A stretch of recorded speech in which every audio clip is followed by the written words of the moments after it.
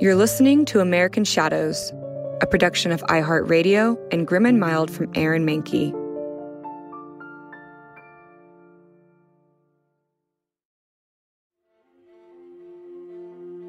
His footsteps echoed as he walked the White House hallway.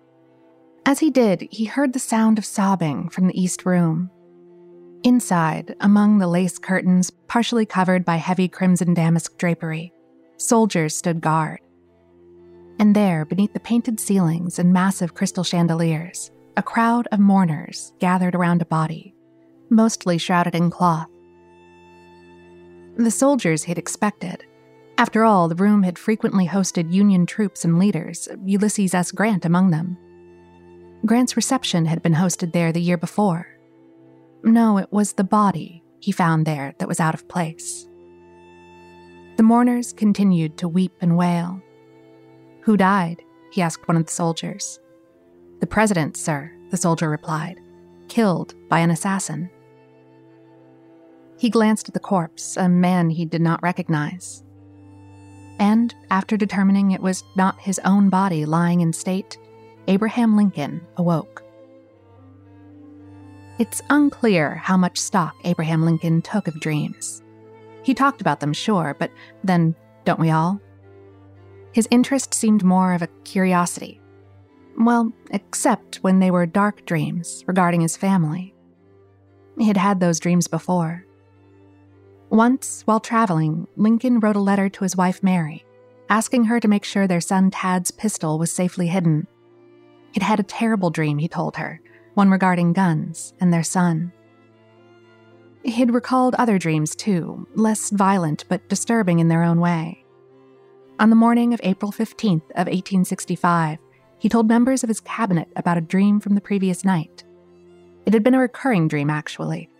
In it, he was crossing a body of water, although he was moving so fast he couldn't tell if it was an ocean or a lake. Abraham Lincoln was an intelligent man. There's no question about that.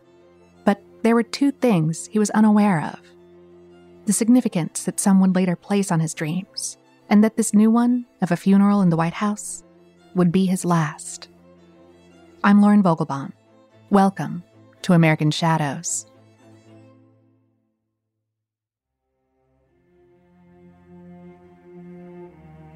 It was April 9th, and Robert E. Lee had just surrendered. 3,000 Washington residents converged on the city in wild celebration. Parades with bands playing the Star-Spangled Banner marched down the streets. Before long, the party moved to the White House lawn. Soon, they stood beneath one of the balconies and began to chant, "Speech, speech." Unlike the triumphant crowd outside, Lincoln was more sullen. War was war, after all. It had taken one to bring about the end of slavery, as well as the increasing tension between the North and South over states' rights and expansion.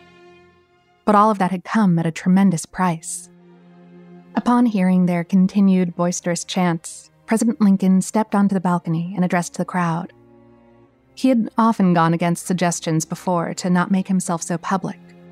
It was risky, his friends and family had warned. It was dangerous. Lincoln believed in making himself available, though. He'd found value in it during his run for office. When he couldn't stand in front of a crowd, he made sure to sit for photographers so that people could put a face to the man aspiring to become their president. During his campaign, he'd even passed out buttons with his picture on them. Since then, he'd been photographed 130 times. He hoped it might give the public a better look at the presidency and help put a face to the wartime efforts. For those who loved him, photos were another form of access. But he also enjoyed the conversation. And so, on the night of April 10th, as he looked out into the sea of citizens, he promised them that he would deliver a speech the next evening. "We want to hear you now," someone shouted. And Lincoln smiled politely at the request. He wanted to be sure of his words, though, and he told the crowd as much. He'd be better prepared, he told them, to say all he had to say. No mistakes. Someone in the crowd called out, "You haven't made a mistake yet." Tomorrow, he assured them. He'd give them a proper speech then.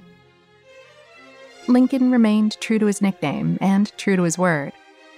The next evening, the crowds returned despite the misty weather, singing and cheering on the White House lawn. He stepped out onto the north portico's second-floor balcony to a standing ovation. Though he still felt a bit somber, he began his speech more cheerfully. He promised a day of national thanksgiving before moving on to the heart of the matter. After a moment of applause, the crowd settled in to listen to what else the great emancipator had to say. The nation had a monumental task before it, he told them. The new amendments to the Constitution not only outlawed slavery, but they also granted the right for black and white citizens to access the same public schools, and allowed states to enfranchise black men, giving them voting rights. Having heard enough, one man stepped forward, a 26-year-old actor named John Wilkes Booth. He might have lived in the North, but his allegiance had always been with the South. Lincoln's talk of granting black men the right to vote had been the final straw. Face contorted and fists clenched in fury, he shouted racial slurs, then addressed the crowd. "Now, by God, I'll put him through." Today, those words would get you arrested. Back then, Booth simply stormed off, all the while forming a plan in his head. He wouldn't take the abolishment of slavery nor black citizenship lying down. Though his words of running the president through sounded like a plan unto itself, Booth came up with a different idea, albeit not entirely alone. There were initially 6 men as part of the plot. 2 friends and fellow sympathizers had been aiding Confederate spies. They knew secret routes in southern Maryland, and one of them figured he was physically strong enough to subdue Lincoln if needed. And the plan? It was, admittedly, a pretty lofty one. Abduct the president, take him to Richmond, and hold him for ransom. Lincoln was to be exchanged for Confederate soldiers being held in Union prisons. But when his friends backed out, Booth decided on a different approach, the one he infamously carried through with. On April 14th of 1865, we're all familiar with what happened that night. The Lincolns entered the Ford Theater Playhouse and made their way to the presidential box, along with 2 guests for the evening. With the Lincolns seated in their walnut rocking chairs, and with the audience engaged in the performance of Our American Cousin, Booth snuck in and shot the president in the back of the head, while his wife Mary and guests Henry Reed Rathbone and Clara Harris looked on. Rathbone attempted to tackle the president's assailant. Booth, who was carrying a knife as well as the pistol, cut Rathbone from elbow to shoulder. Mary looked down at her dress, now covered in her husband's blood. She and Clara screamed. Making a bold escape, Booth leapt to the stage below. Shouts went out to stop him, but Booth fled into the night. As a manhunt emerged, an army doctor and other physicians converged on the presidential box. Lincoln was bleeding, but alive. Barely. Suspecting the wound would be fatal, the decision was made to move Lincoln to a more comfortable spot. A man with a room for rent across the street from the theater offered it to them, and 6 men carried Lincoln to the house and laid him onto a bed. Abraham Lincoln died the following morning. Church bells tolled, and people began to mourn. Further north, the fireworks and celebration had barely ceased when word of the assassination reached them. While Lincoln's body lay in state, a photographer's flash went off once more. Afterward, doctors cut away part of his scalp and removed his brain. As they held it, the bullet fell out. Undertakers worked skillfully, doing what they could to preserve the president's appearance, despite the man's devastating head wound, and arranged his features to resemble a man at peace.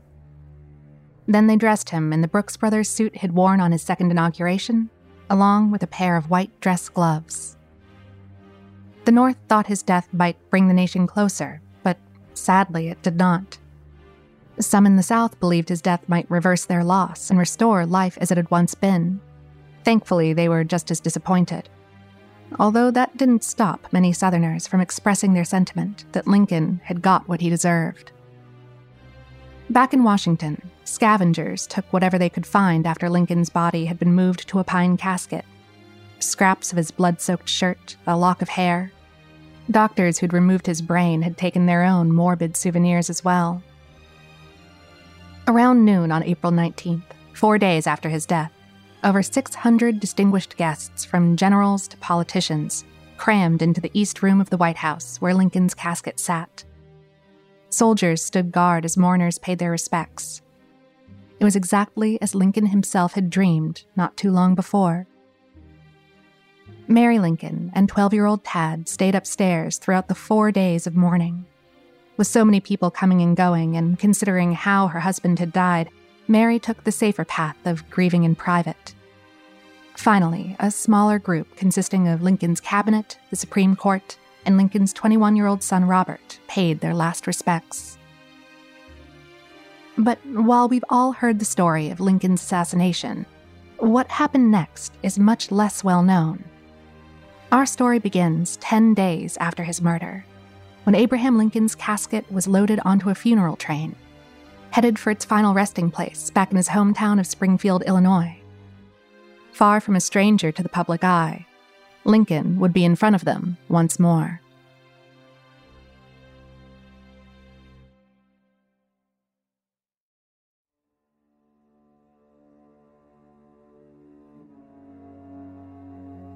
Back in Springfield, President Lincoln's former political friends at the state capitol prepared for his internment.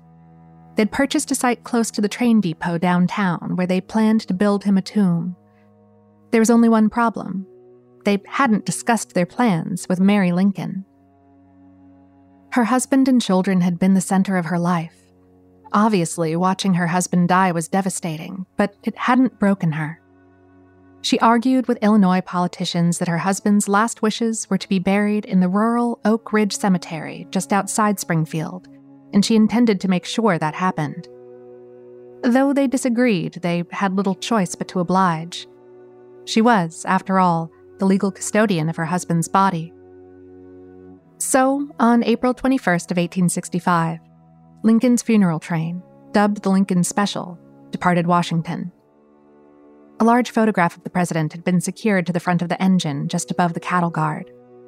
But before reaching its final destination in Illinois, the train was scheduled to make a number of stops in major cities so that mourners could pay their respects. Nearly 300 people rode the 9-car train on any given segment, from national and state officials to military and service personnel, as well as the president's oldest son, Robert. The 9th car was reserved for 2 coffins, actually. One for Abraham Lincoln and one for William Wallace Lincoln, Abraham and Mary's 3rd son. Willie, as he'd been called, had tragically died just before Christmas in 1862 at the age of 11, the victim of typhoid fever. Abraham had taken his son's death particularly hard, so Mary thought it was best to have Willie reinterred next to his father.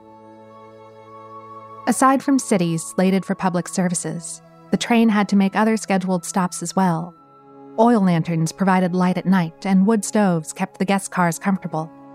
The train needed to make stops for additional oil and wood, as well as water for the train's boilers and meals for passengers. Making the journey even more cumbersome, over 80 different passenger cars were used to make the 1,700-mile journey. Back then, train tracks often had different gauges or widths that required passenger cars to be switched out at various stations. Planners coordinated with newspapers, notifying them when the train would pull into their town. Not an easy task, as time zones weren't standardized back then. Major locations where the train was scheduled to stop planned ahead. Cities constructed decorative arches over the tracks and adorned them with flowers and flags. Bells tolled, cannons were fired, and guns saluted, all to mark the train's arrival. People who lived in those less publicized locations simply gathered along the tracks. They came from everywhere, traveling by foot, horseback, buggy, and sometimes even other trains, all for the chance to watch the president's train pass through. Other times, people waited in the dark, holding torches or sitting by bonfires, hoping to be at the right place at the right time. Some dropped to their knees in prayer, others wept. Parents held children high, hoping they'd catch a glimpse of a historic sight that they'd remember for the rest of their lives. And, at each stop, armed guards watched over the bodies. Some stayed on the train to guard Willie's coffin while the president's was loaded onto an extravagant horse-drawn hearse. Long processions followed the hearse from the train station to state capitals for services. In Philadelphia, his body lay in state inside Independence Hall's East Wing, where the Declaration of Independence had been signed. Newspapers reported that people waited upwards of 5 hours just for the chance to quickly walk past his open coffin. Many of those who got the chance to pay their respects walked away shocked. The corpse before them bore little resemblance to the pictures of the man they'd seen. The thinning chin, the sunken face, the dark pallor that had settled on his skin that morticians could no longer disguise. The dead president didn't look how they'd expected. To some, he did not resemble what they'd call a great man. The problem, of course, was decay. Embalming back then wasn't what it is today, and by the time the train pulled into Springfield on a particularly hot May 4th, he'd been dead and on the move for 19 days, all without refrigeration. The mortician on board did his best, but no amount of powder could hide the blotches on the president's face. Those public services had been intended as a way to honor him, but now those involved began to see it differently. Were they respecting the president, or had they disgraced him by parading his corpse across the coast? It's no wonder that Mary Lincoln stayed behind in Washington. Just because we can do something doesn't mean we always should. The 2 coffins were removed from the train for the last time that Thursday afternoon. An Illinois regiment made their way along the procession route with gunfire salutes. Behind them, drummers marched and a choir sang. 6 horses drew the hearse, followed by Robert Lincoln and a group of Black Americans. The procession marched past Lincoln's home at the corner of 8th and Jackson, and then finally toward the Oak Ridge Cemetery. There, Abraham Lincoln and his son would be laid to rest next to one another, alongside a clear-running stream. The afternoon sun shone down bright and hot. Robert and no less than 1,000 mourners solemnly stood by as the 2 coffins were carried from the hearse to a 15 by 15-foot public vault. Inside, the walls were draped in black velvet and embellished with evergreen branches. After everything he'd been through, his assassination, the embalming, countless days of travel and public viewings, Lincoln's body would finally rest in peace. Souvenir hunters, though, had a different plan. Within days, an entire company of soldiers had to be stationed at the vault. The hunters took everything near the tomb that they could carry away. Some weren't satisfied with trifles and mementos, though. No, they wanted something bigger, something more personal. But the thing they wanted was beyond priceless. Some might even call it a sacred national treasure. They wanted the body of Abraham Lincoln.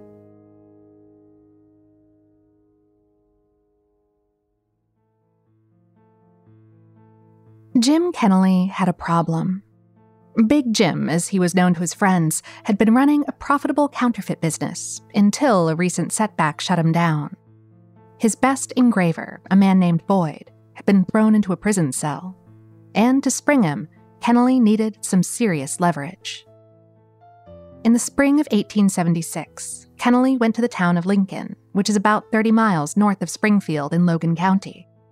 And yes, the town was named after the 16th president, but before he became president. 12 of Kennelly's men called the town their home, including gang leader Thomas Sharp. Other members included Robert Splain, James Fox Jr., Benjamin Sheridan, and Vine Williams. Collectively, they were known as the Logan County Gang and were notorious for using counterfeit money. Now, the gang all wanted their engraver, Boyd, out of prison, and Kennelly had a plan to make it happen. They were going to steal President Lincoln's body and then hold it for ransom in exchange for Boyd's release. But while that idea probably sounded ridiculous on paper, recent events had suddenly turned it into a very attainable goal. Oak Ridge Cemetery, where Lincoln's body had been taken at the end of his funeral train journey, dates back to 1860. 5 years before the president's death. The site had been chosen for the beautiful topography and a large number of oak trees. Not much had been done in the way of care and landscaping after its creation, though, nor had the planned stone entry or iron gates yet been added. The burial of President Lincoln and his son had changed all that. 3 years after their caskets arrived in 1865, construction of the Lincoln Monument began. Then, 6 years later, on September 19th of 1871, Lincoln and his son were moved from their hillside crypts to a more secure location in the cemetery's catacombs. 3 years after that, and with lingering concern about the safety of their remains, the bodies of Lincoln and his son were moved yet again, this time to a marble sarcophagus inside the newly completed monument. It was a historic occasion, and President Ulysses S. Grant attended the dedication ceremony. At last, Lincoln's remains were safe. And now that the president's body had been moved from its secret, inaccessible hiding place, the gang's outlandish plot was possible. But Kennelly had already made some changes to the plan.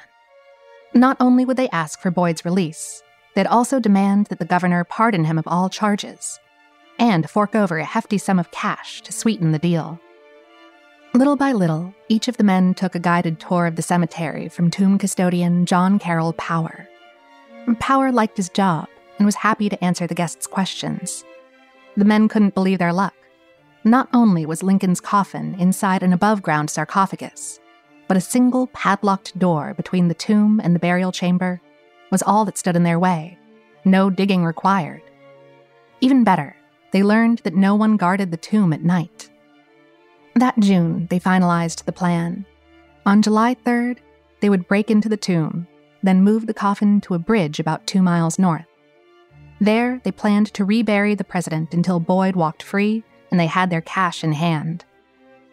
The gang leader, Sharp, was the most excited about the plan and decided to treat himself to a pre-victory celebration at a local brothel. He drank heavily and spent time with Belle Bruce, who knew many of the other gang members as well. And during their time together, Sharp couldn't help but share the news with Belle. Soon, he bragged, he and the gang would be rich.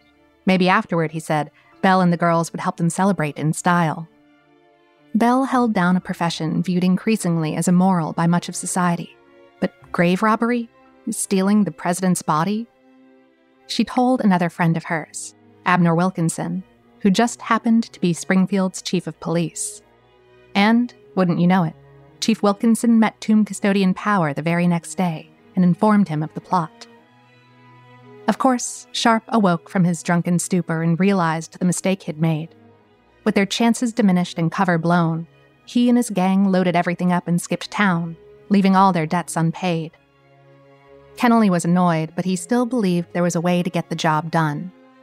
So he headed to Chicago for more professional accomplices, which he found at a shady saloon and pool hall called The Hub. Before long, Kennelly had recruited a man named Jack Hughes, who had a long rap sheet for counterfeiting, as well as Jack's friends Terrence Mullen and Herbert Nelson. This time, Kennelly's plan involved stealing Lincoln's coffin and loading it onto a freight wagon headed to the Indiana shores of Lake Michigan. There, they would bury it in the sand for safekeeping. Boyd would then contact the governor and make the deal. His release, plus $20,000 in exchange for the safe return of Lincoln's body. Kennelly believed the plan was solid, except that the shores of Lake Michigan were 220 miles from the cemetery, and the trip would take roughly 10 days. Kennelly left the men to sort out those details on their own. But as soon as he'd left the saloon, things went downhill in what might be best described as a bumbling comedy of errors. One of them, Herbert Nelson, had second thoughts about stealing the president's body and left the group. Mullen and Hughes knew they needed another hand, so they brought in a wisecracking horse thief named Louis Sveggles, who was also a regular of the Hub. Little did the two know that Sveggles had been moonlighting as a government informant to the tune of $5 a day. The entire idea stunned Sveggles, but he convinced them he was indeed their man, and told the men he had worked as a body snatcher before. The gang decided that November 7th, election night, was perfect. People would be in town and busy with more important matters. All they needed to do was slip into the cemetery and break the padlock. But, like Belle, Sveggles wasted no time telling the authorities, whom, in turn, informed custodian Power, local law enforcement, and even Robert Lincoln. And, with that, the trap was set. On the night of the heist, the hacksaw Mullen and Hughes brought with them snapped while cutting the padlock, so they spent the next 30 minutes using a file. Once the lock was freed, they stepped inside the tomb. After breaking the seal on the sarcophagus, they set to work removing the marble. They ran into another snag when they discovered that the lead coffin inside was too heavy to carry. So Sveggles was sent to retrieve their lookout, a man named William Neely, to provide some extra muscle. Neely, though, had been recruited by Sveggles himself and was also an informant. So when Sveggles stepped outside the tomb, he gave the signal. As the officers rushed over, one man's gun misfired, warning the gang inside. By the time officers entered the tomb, Mullen and Hughes were gone. But the fiasco didn't stop there. Police ended up in a shootout with one of their own detectives, giving the would-be thieves ample time to flee. Each of them, though, were later arrested in Chicago. Mullen, Hughes, and Kennelly were all eventually charged with various crimes, and the gang was broken up for good. They'd come within a few heartbeats of making their own misguided mark on the pages of history. But thanks to their own incompetence and a good helping of covert intelligence, Abraham Lincoln was allowed to rest in peace. And, after all he'd been through, that's the least he deserved.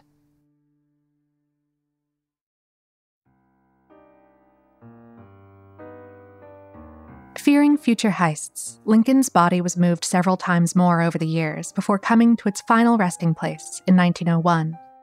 17 times, to be exact. The first move took place just days after the failed attempt by Kennelly and his gang. No one notified the higher authorities, though. And that new location? A moldy basement right beneath the tomb. From there, it was moved to a shallow, unmarked grave in a different basement, where he remained for another decade. When Mary Lincoln passed away in 1882, she was also buried in the basement. For a good long while, tourists never knew that the sarcophagus they paid tribute to was empty, and very few people knew the real location. In 1887, the coffins were hauled from the dingy basement and reburied yet again in a different below-ground site within the memorial. Lincoln's 3 sons who had also died were moved there too, and buried alongside their parents. In 1901, the bodies were moved yet again when the memorial had to be reconstructed. Then, on September 26th of 1901, before interring Lincoln and his wife for the final time, the president's coffin was opened to ensure that the remains inside were indeed his. It was something that had happened 4 other times to ensure Lincoln was present and accounted for. On December 21st of 1865, September 19th of 1871, October 9th of 1874, and April 24th of 1887. But despite this, theories have evolved over the years that suggest the president's body doesn't lie in the tomb at all. With such a weird and twisted journey to the grave, it's easy to see why some people would have their doubts. Some suspected that Robert Lincoln's visit in 1871 was part of an elaborate ruse to throw off further attempts at stealing the president's body. The rumors state he had made arrangements with the Guard of Honor to have his father's body hidden elsewhere. Yet, by all accounts, 23 people were present when the tomb was last opened in 1901. Witnesses stated that even after 30 years, President Abraham Lincoln was instantly recognizable. His hair and beard had been perfectly preserved. And it's no wonder when you think about it. To keep him presentable during all those stops on the funeral train, he had been embalmed enough times that he'd become mummified. The fabric of his suit and the gloves on his hands had molded, and across his chest there were still fragments of the American flag that had been buried with him. When all the moving and rebuttals were done, Lincoln's body was safe beneath 10 feet of concrete. That didn't stop souvenir hunters, though. When the tomb needed reconstruction in 1931, they chipped away pieces of the original marble sarcophagus while it sat outside the tomb. They say you are in death as you were in life. Abraham Lincoln had made himself widely available to the public during his presidency, and, in odd ways he probably never dreamed of, it seems he continued to do so, even in death.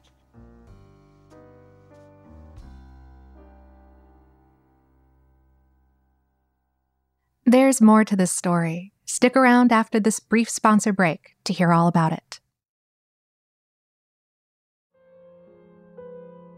Abraham and Mary Lincoln had 4 sons together: Robert, Edward, Willie, and Tad.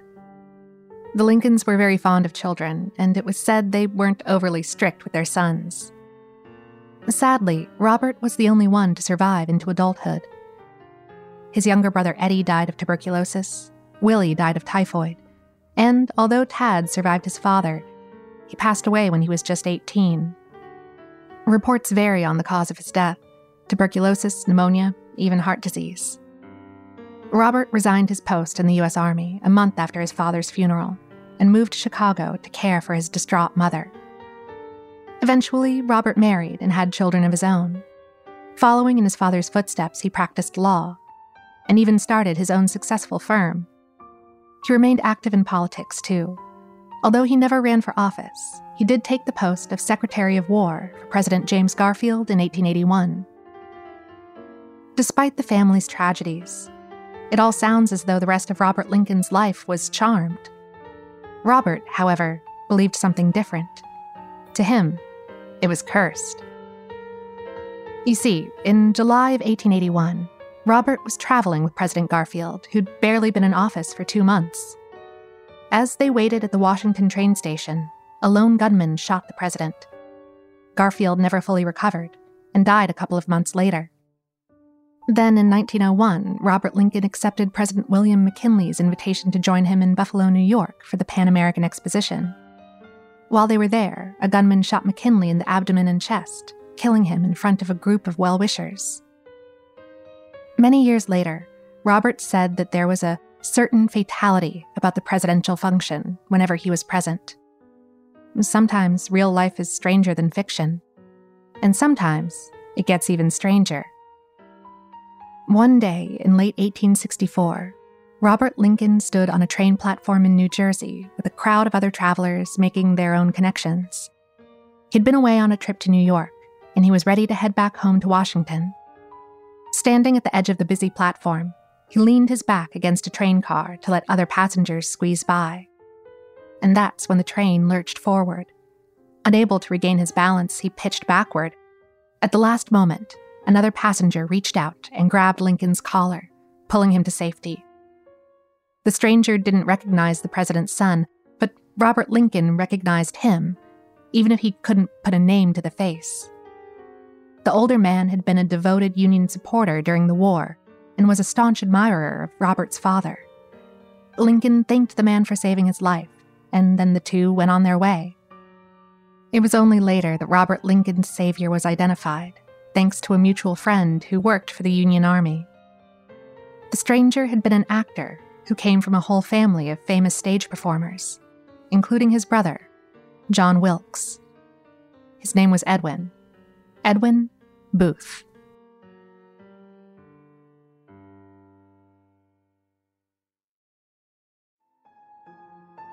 American Shadows is hosted by Lauren Vogelbaum. This episode was written by Michelle Muto with researcher Robin Miniter and produced by Miranda Hawkins and Trevor Young with executive producers Aaron Mahnke, Alex Williams, and Matt Frederick. To learn more about the show, visit grimandmild.com. For more podcasts from iHeartRadio, visit the iHeartRadio app, Apple Podcasts, or wherever you get your podcasts.